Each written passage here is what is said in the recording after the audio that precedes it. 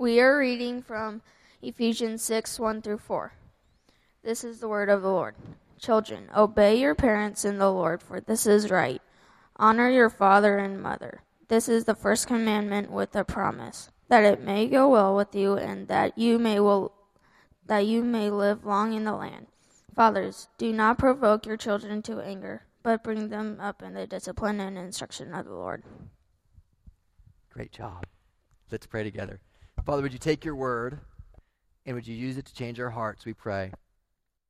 In Jesus' name, amen. So it had already been a really hard morning. Her husband hurried off to work for an early morning meeting at the office. She had 3 kids at the house. She had to get them bathed and ready and clothed. She threw breakfast together. She put some food in their bodies, and she gets them, by some miracle of God, dressed normally and gets their shoes on their feet, their socks on, gets them out to the car. And as she's going to the car, lunch. So she runs back into the house, and she fixes their school lunches. Any moms amening this yet? She scrambles it together. She throws it in there. She ransacks the fridge, finds what she wants, throws together a lunch, and then out the door they go. She gets to school, and they forgot something. So she drops the kids off. She goes back home to pick it up, gets the backpack, gets back to school, and finally when she drops her oldest 2 off to school, she goes, thank goodness I can now have a break. And then she hears the screams in the back seat because her youngest had just spilled her sippy cup all over the outfit that Grandma just gave her.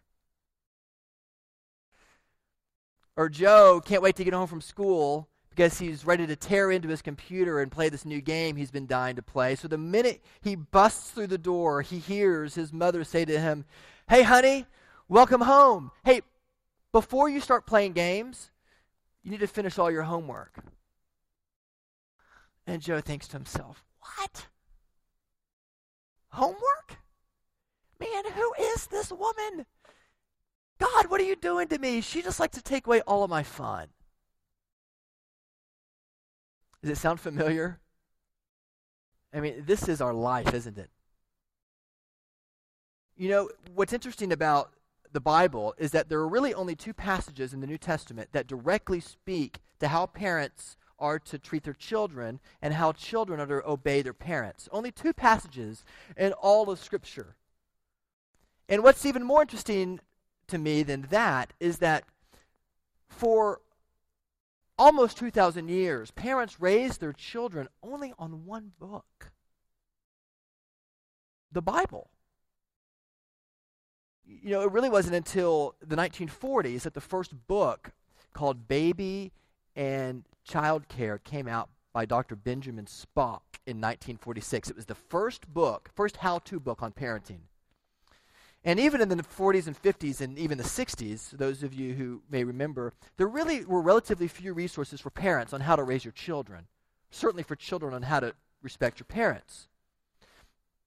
But in the last 40 years, from 1970 until today, according to if you were to do a search on all the Christian books that have been published on parenting, there are 2,150 Christian books that have been published on the topic of parenting between 1970 and 2013. Now, that's not to mention the thousands of non-Christian books that have been published on how to build your child's self-esteem, on how to raise their SAT scores, on how to get them into Harvard, Yale, or Princeton. We are inundated with information about how to raise our children. But let me ask you a question. Has it made our kids any better? Has it made you a better parent? Those of you who hope to have children one day, has it helped you become better prepared? And children, does it help you learn to respect your parents more? Most of us would say that we're Christian parents. But do we raise our children in distinctively Christian ways? What is the difference between somebody who does not profess the name of Jesus Christ and the way they raise their children, and the way that people who do profess Jesus Christ and the way they raise theirs. That's the question that we're after this morning. That's the question that Paul lays before us in Ephesians chapter 6. So let's look at it. Let's get at it by answering these three questions. What do we mean by relating to one another in a distinctively Christian way in the house? How can we do that? And why should we relate to one another in that way? Okay? What do you mean? How do you do it? Why should we care? What do we mean? Take your Bibles in your laps, look at them. Look at verse 1. Look what it says. It says, "Children, obey your parents in the Lord." Now, this was written to the Ephesians, and Paul isn't telling children that were in the crowd in Ephesus. This word children actually means those who were still dependent upon their parents in the home. It certainly relates to those of us who are older, who are out of the home and have parents that we still need to honor and respect. But he was speaking specifically to kiddos that were in the house. Kiddos, do you hear me? He was talking to you guys. And he's not saying, okay, obey your parents if they're in the Lord. He's saying you should obey them in the Lord. That's the method of how you ought to obey them, regardless of whether they're Christians or not. In Christ, in Christo, in Greek, is one of the most essential and crucial and pinnacle phrases in all of the Bible. It's used 22 times alone in just the first 3 chapters of Ephesians. It refers to your position or to your status, to your centeredness on Jesus, on the gospel. You see it, for example, all throughout the text. If you were to flip back in your Bibles, you see it in chapter 2, verse 21. You're to be a holy temple in the Lord. Or in 4:17. Now, Paul says, I testify in the Lord that you should walk no longer as the Gentiles do. Or in 5:8. You're once in darkness, but now you are light in the Lord. Do you hear this refrain all through? It's all throughout Scripture. It's just packed in Ephesians. Or in chapter 6, it says, Tychicus, the beloved brother and faithful minister in the Lord. This phrase, in the Lord, is a very technical phrase that means that you are positioned in Christ. You have union with Him. You have a relationship with Him. Why is this important? It's important because practically it means that you, children, you parents, are going to be centered on something. If you love OSU football, man, you're high on life today. If you're an Aggie, man, you're at the pit of despair. You're going to be centered on sports. You're going to be centered on something. Something that is at the apex of the pinnacle as you be able to ascend the pinnacle of your life. Plato talked about your life being like the apex of a triangle. As you ascend to the top of that apex, you will have room for fewer and fewer things. Question: what is that one thing that defines you when everything else has been lost? If I lost my portfolio, if I lost the church plant, if I lost my job, then I would be crushed. Like, that's a helpful exercise, children and parents, to ask yourself. Do you know what you're centered on? What would cause you to leave the faith, to tell God, sayonara, if you lost it? Your house? Your money? Your reputation? At A&M, there is, in the mechanical engineering building, there is this huge pendulum. And it's this huge plumb line, and it would hang from the ceiling of this ginormous building, 4 or 5 stories tall. And we would go into class there, and we would sometimes try to kick on this pendulum to see if we could swing it ever so slightly. And it's so heavy, you could maybe move it just a little bit. But you know what would happen when you got out of class? You'd come back, and by golly, the thing was still laser beamed on the exact same spot. And to be in Christ, Paul says, it's like you're plumb lined into Christ. That no matter how much the wind blows or how much pressure is on you, you come back again and again to that center point. You're centered on the work of Jesus Christ for you. Now, parents, look at verse 4. It says, fathers. This could be parents as well, but fathers, you have a particular responsibility. Do not provoke your children to anger, but bring them up in the discipline and instruction of the Lord. There it is, of the Lord. It wasn't a throwaway term. Paul is assuming that the parents are bringing them up centered on the gospel. In 4:12, it says that the apostles and prophets and evangelists and teachers equip the saints for the work of the ministry, for building up the body of Christ in the Lord. Or in 4:13, we all attain to the unity of faith and the knowledge of the Son of God, to mature manhood, to the mature stature of the fullness of Christ. Or 4:32, I'm not trying to beat a dead horse, I'm just trying to help you see that of the Lord, being in Christ, it is replete throughout Ephesians. Ephesians 4:32, be kind to one another, tenderhearted, forgiving each other, as Christ in God forgave you. What does it mean to be Christ-centered in your relationships at home? It means to treat one another as Christ, in Christ, for Christ. How do you distinctively nurture your children? You treat them as Christ, in Christ, and for Christ. What do we mean? Fathers, in ancient Israel, they had a few more rights than you had. For example, if their son disobeyed them consistently, they, together with their wife, could have their son stoned. Pretty good motivation. Or, if they wanted to, they could sell their daughters into slavery. The Greeks had the same standard of living, by the way, in case you think the Israelites were off of their rockers. The Romans actually trumped it up a little bit. They had what's called the pater potestas. They had the ultimate authority is from the father, so that if your son somehow was elected to be the highest senator in the land, he still was to report to his dad. He still was under the authority of his father. As you can imagine, this caused a lot of friction between sons and fathers in the ancient Near East. But Paul takes this text and he unfolds it in such a beautiful way. He doesn't say, hey, dads, assert your rights as fathers who can control your kids. No, he says, quite to the contrary, to bring them up in the nurture and the admonition of the Lord. And the Greek word to bring them up means to nurture them, to hold them, to counsel them, and to encourage them. And he lays it out in two different ways. He says in the discipline, which means in the instruction, that you are to teach them the ways of the Lord, that you are to help them know Scripture. Yes. You're to help them understand, why do we sing songs in worship? What do those songs mean? You're to help them understand the content of Scripture.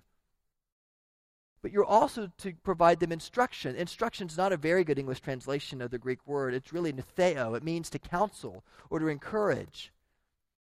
You're to be, yes, the disciplinarian and the instructor, but you're also to be the one who nurtures them and forms them. Literally, netheo means to place one's mind. You are to place their mind in the context of Scripture. So dads, your job is to form your child's worldview and to help them see that the Bible is not like your Ford manual in your truck. It is not just a how-to manual to get through life. It is a story of how God has come into our situation through the incarnation, and he has suffered and died for us, so that in his sacrificial death and in his atonement for us, we can actually begin to live the life that he's called us to live because of what he has done for us. The gospel, the older you get, you learn that the gospel is not just a set of dogma that you believe.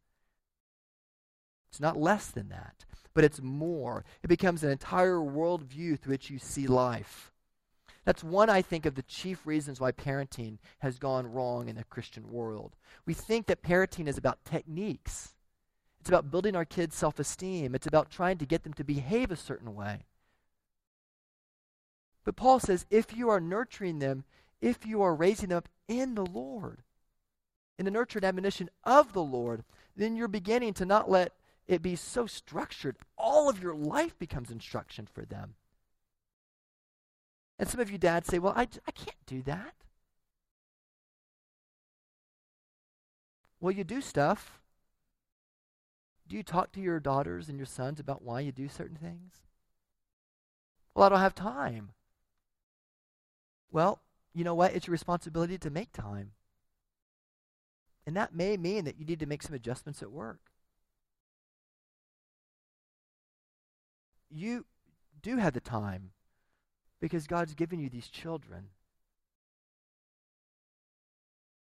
You know that in Scripture, God only sets out 3 institutions. I mentioned this last week, but one of them was the state, one of them was the church, and the other was the family. And this is God's idea. And we ought to be the most broken dads in the world, the most broken mothers in the world, because we know that we can't do it. That's exactly right. You can only do it in the Lord, as I'm going to talk about in just a minute. You know, when you go to the ophthalmologist sometimes and he puts you in that room and you see the words, the letters on the screen, and he flips the screen and he goes, okay, clear or clearer? Clear, clear. And, you know, and you go A, B, right? And that's kind of like the gospel. You're constantly helping your sons and your daughters see. Now, does the gospel help you see this better or worse? Better or worse? How do you understand the way they watch TV? Do you bring questions to bear? Do you watch TV shows with them and say, oh, they said a cuss word. Never watch that show again. That you could do that. You could. I'm not condoning shows in any way that have offensive language. But could you also turn that show in such a way that says, let's think about what's true about that movie and what's not? How does that show us the beauty of Christ's incarnation and his imminent return? And where does that show lie to you about the way we treat each other or the way that we treat our bodies?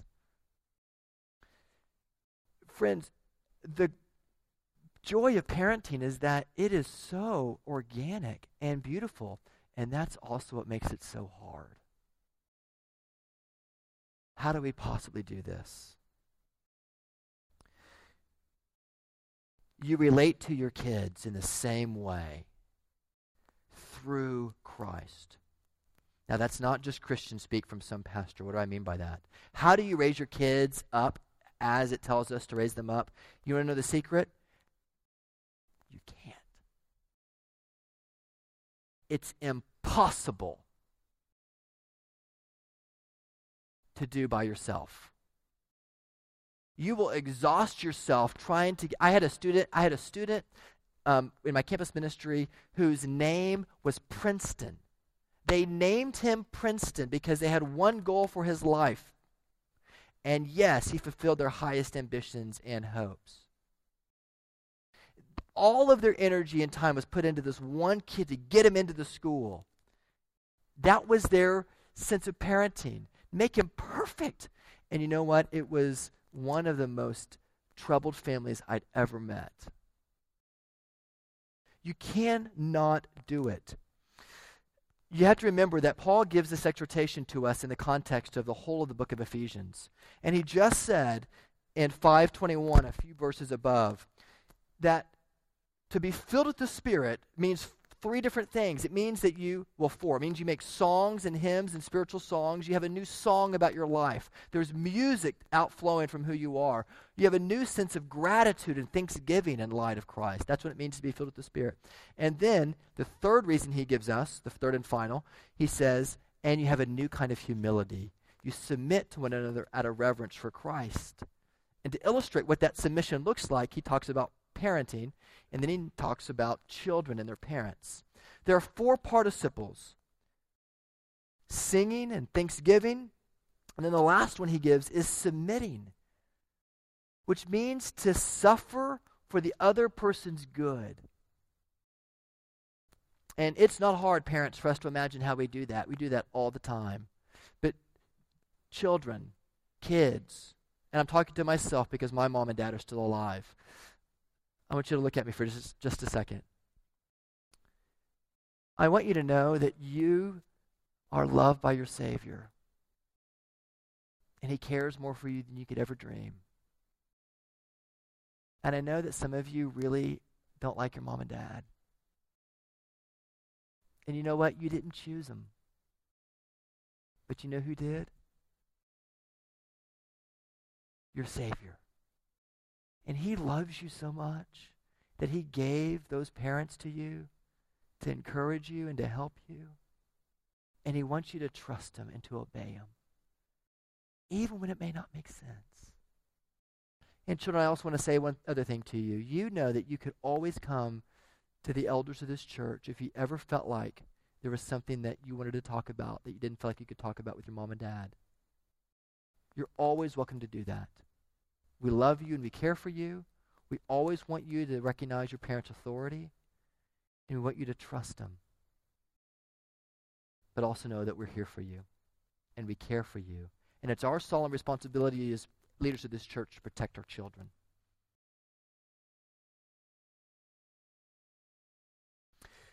You cannot manufacture being a good parent. It has to come because you are in Christ. You're constantly going again and again back to Christ. So what does it look like practically? Children, you're to treat your parents as you would treat God himself, with the power and the perspective that he gives you. So let's say that Joe comes home from school, okay, and he wants to play video games, and his mom says, no, you got to finish your homework first. Now, if Joe viewed his life through the lens of pleasure, he might say something like this, like, why, God, what's going on? Like, all I want to do is have fun, and she's ruining my fun.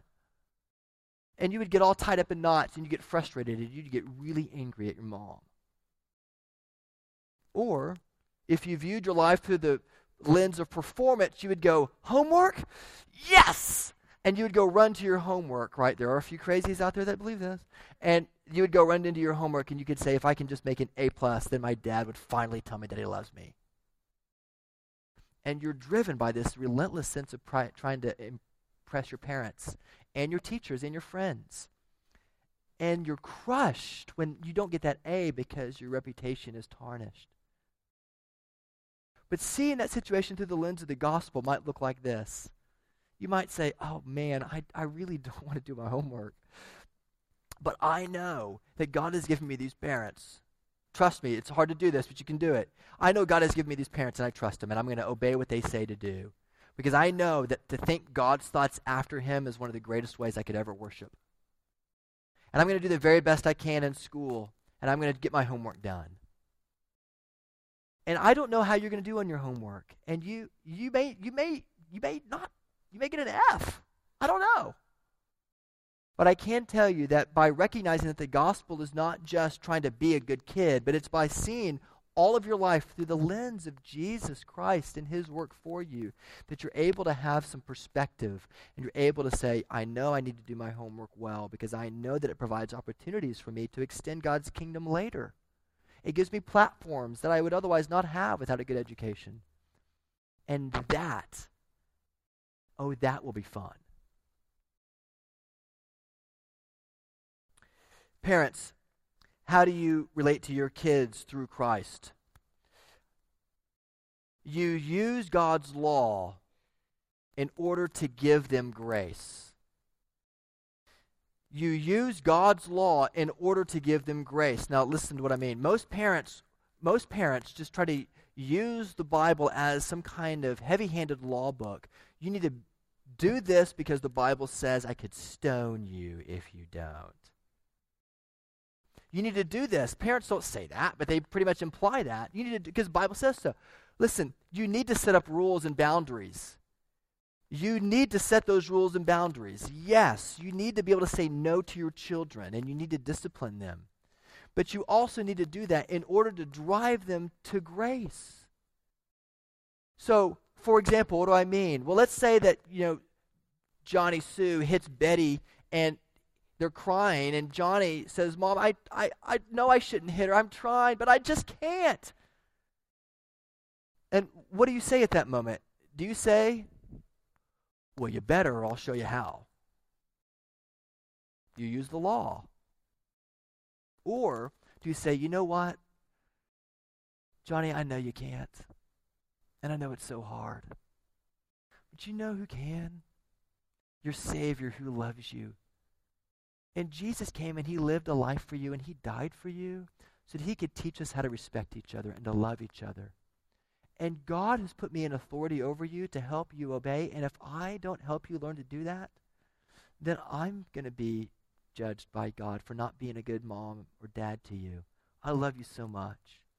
But I want to show you how you can do that with the power that Jesus is able to provide. God's working on your heart. I can see it. So let's pray together. Let's ask him to give you the strength to do that better. It's totally different to approach it those different ways. And frankly, some of you in this audience are much better at that than I am. My wife is far better at it than I am. And some of you moms, if you struggle with this, then you should get together and talk about it. How do you discipline your children when this happens? How do you preach the gospel to them? You've got to use the law, yes, but you use the law to drive them to Jesus. That's the whole purpose of the Old Testament law in the first place. To reveal sin in our hearts and to drive us to the beauty of our Savior. Now, you also relate to them, and with this I'll close. I could preach 3 sermons on this. I'm going to get in trouble. You can relate to them through Christ because you give them yourself to show them grace. This is one of the greatest things that people who had good parents, their parents may not have done anything well, but the one key thing that all kids say about their moms and dads when they look back on their experience, they had a good childhood, was that their parents were there. They were just around. And the moments that they remember about their childhood are not the moments the parents planned for. They're the moments where they're sitting down watching television. They're eating chips, watching the football game. They're talking about life when they're watching NASCAR. They're just there for them. Are you intentional with your kids? Do they know you love them? Yes, discipline, but also instruction. Yes, shape and form their intellectual understanding of the gospel. But do you nurture and do you care for them? Do you bring them up? Or are you like a Roman father who lays down the heavy hand of the law?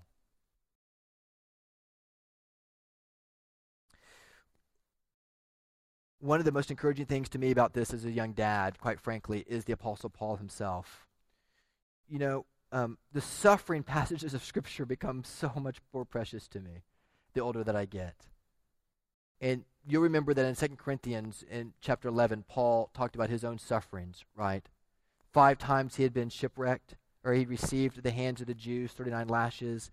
3 times he'd been beaten with the rods. Once he was stoned. 3 times he was shipwrecked at night. He spent a night and a day at sea. He was on frequent journeys. He was in danger from rivers, danger from robbers, dangers from his own people, dangers from Gentiles, dangers in the wilderness, dangers at sea, dangers from false brothers, and toil and hardship, through many a sleepless night, and hunger and thirst, often without food, and cold and exposure. Listen, like, that sounds like being a parent. And then he says that a thorn was given to me because Jesus wanted him to know that my grace is sufficient for you. Listen, I know some of your children are not like you hope. They've got more wiggles than you can get at. They do not obey you all the time. And sometimes you think, my gosh, this is hopeless. And the people at the church are going to think weird at me. No, we're not. We're all in the same boat together. And we love your kids. But you need to know that no relationship is hopeless. And if your children just demonstrate a hard heart before the Lord, no relationship is hopeless. He saved you, didn't he? And he saved me. And we are to pray for our kids. And we're to ask the Lord to open their eyes to the truth of Scripture. And we are ourselves to soak in Scripture, to marinate in God's Word. You're to soak in it so that your pendulum isn't always swinging. It's centered on Christ. And you can be able to say to the Lord, Lord, if you want me to give 18 years of my life for the sake of this child who some days, if you're really honest, you just don't like, what is that against the glory of your kingdom? Your Savior loves you, and he gave you the children he gave you for a purpose. They may be hard. Some families we think, they've got it all together. And,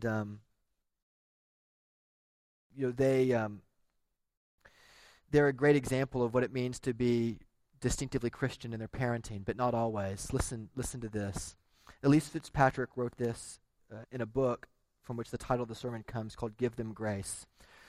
We think and complain that children will best teach us about the grace and the gospel as they can. Complaint, believing children are frequently reflections of his greatness, we think.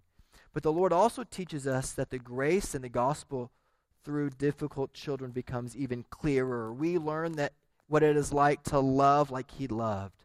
We learn how to walk in his footsteps, and it is there in our personal upper room where we learn to wash the feet of those who are betraying us. It is there, kneeling before our rebellious children, that the real power of God is demonstrated. The compliant child's life lies to us, assuring us that she is good because we're such good parents. Difficult children teach us the truth, that God loves his enemies, and he can infuse us with grace that will make us lay down our lives for them too. Their rebellion is a vindication of the gospel. We produce sinful children because we are sinners, but God loves sinners. God's power is displayed through our failures when we tether ourselves to the gospel message of sin and forgiveness, no matter how desperate the situation becomes. Listen, people in this town live parent-centric or child-centric lives. They drag their parents along their life, don't really care or nurture them. You see this all the time. Or they revolve their lives so much around their children's lives that they have no friends of their own. Parenting is hard. And there's only 2 passages in the New Testament that tell us how we should do it, and it's incredibly broad. But we do it in the Lord. And we do it together. And husbands and wives, I encourage you to have a checkup on how you guys are raising your kids together this week. How are we doing? Are we portraying the gospel to them? Or are we always so impatient that we're just telling them to get in shape? Are we being Jesus to them and loving them well? Or are we being a Roman father, threatening stoning if they always disobey?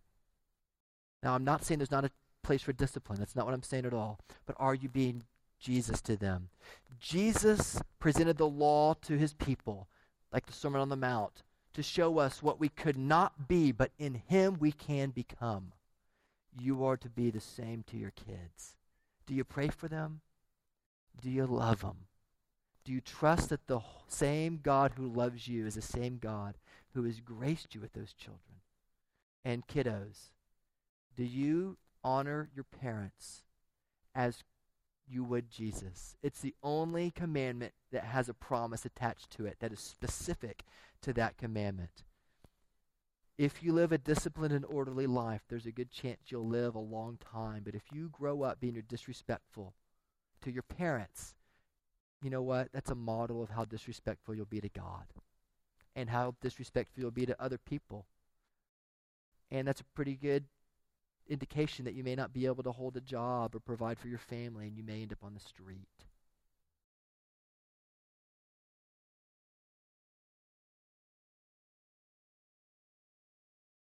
For whatever reason, God chose to make men as he is, Dorothy Sayers said, and with this I'll conclude. Limited in suffering and subject to sorrow and death, he, God, at least had the common courtesy and honesty and the courage to take his own medicine. Whatever game he is playing with his creation, he has kept his own rules and he has played fair. He can exact nothing from man that he has not exacted from himself.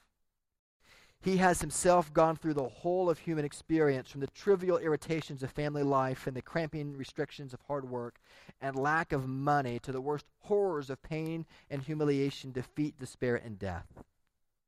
When he was a man, he played the man. He was born in poverty and died in disgrace, and he thought it was well worthwhile. Do you? Do you trust your Savior? And do you lean into him as you shepherd your kiddos? It's a lens, not a playbook. Begin to enter into that now through repentance, even repentance to your children for how you've treated them. Children, even repentance to your mom and dad for how you've misrespected them. Let's pray. Father, we pray that you'll take the good news of the gospel, that you care for sinners, and that you care in hard relationships like the ones we're in, and you want us to live distinctively Christian. Lord, help us to do that, we pray. In Jesus' name, amen.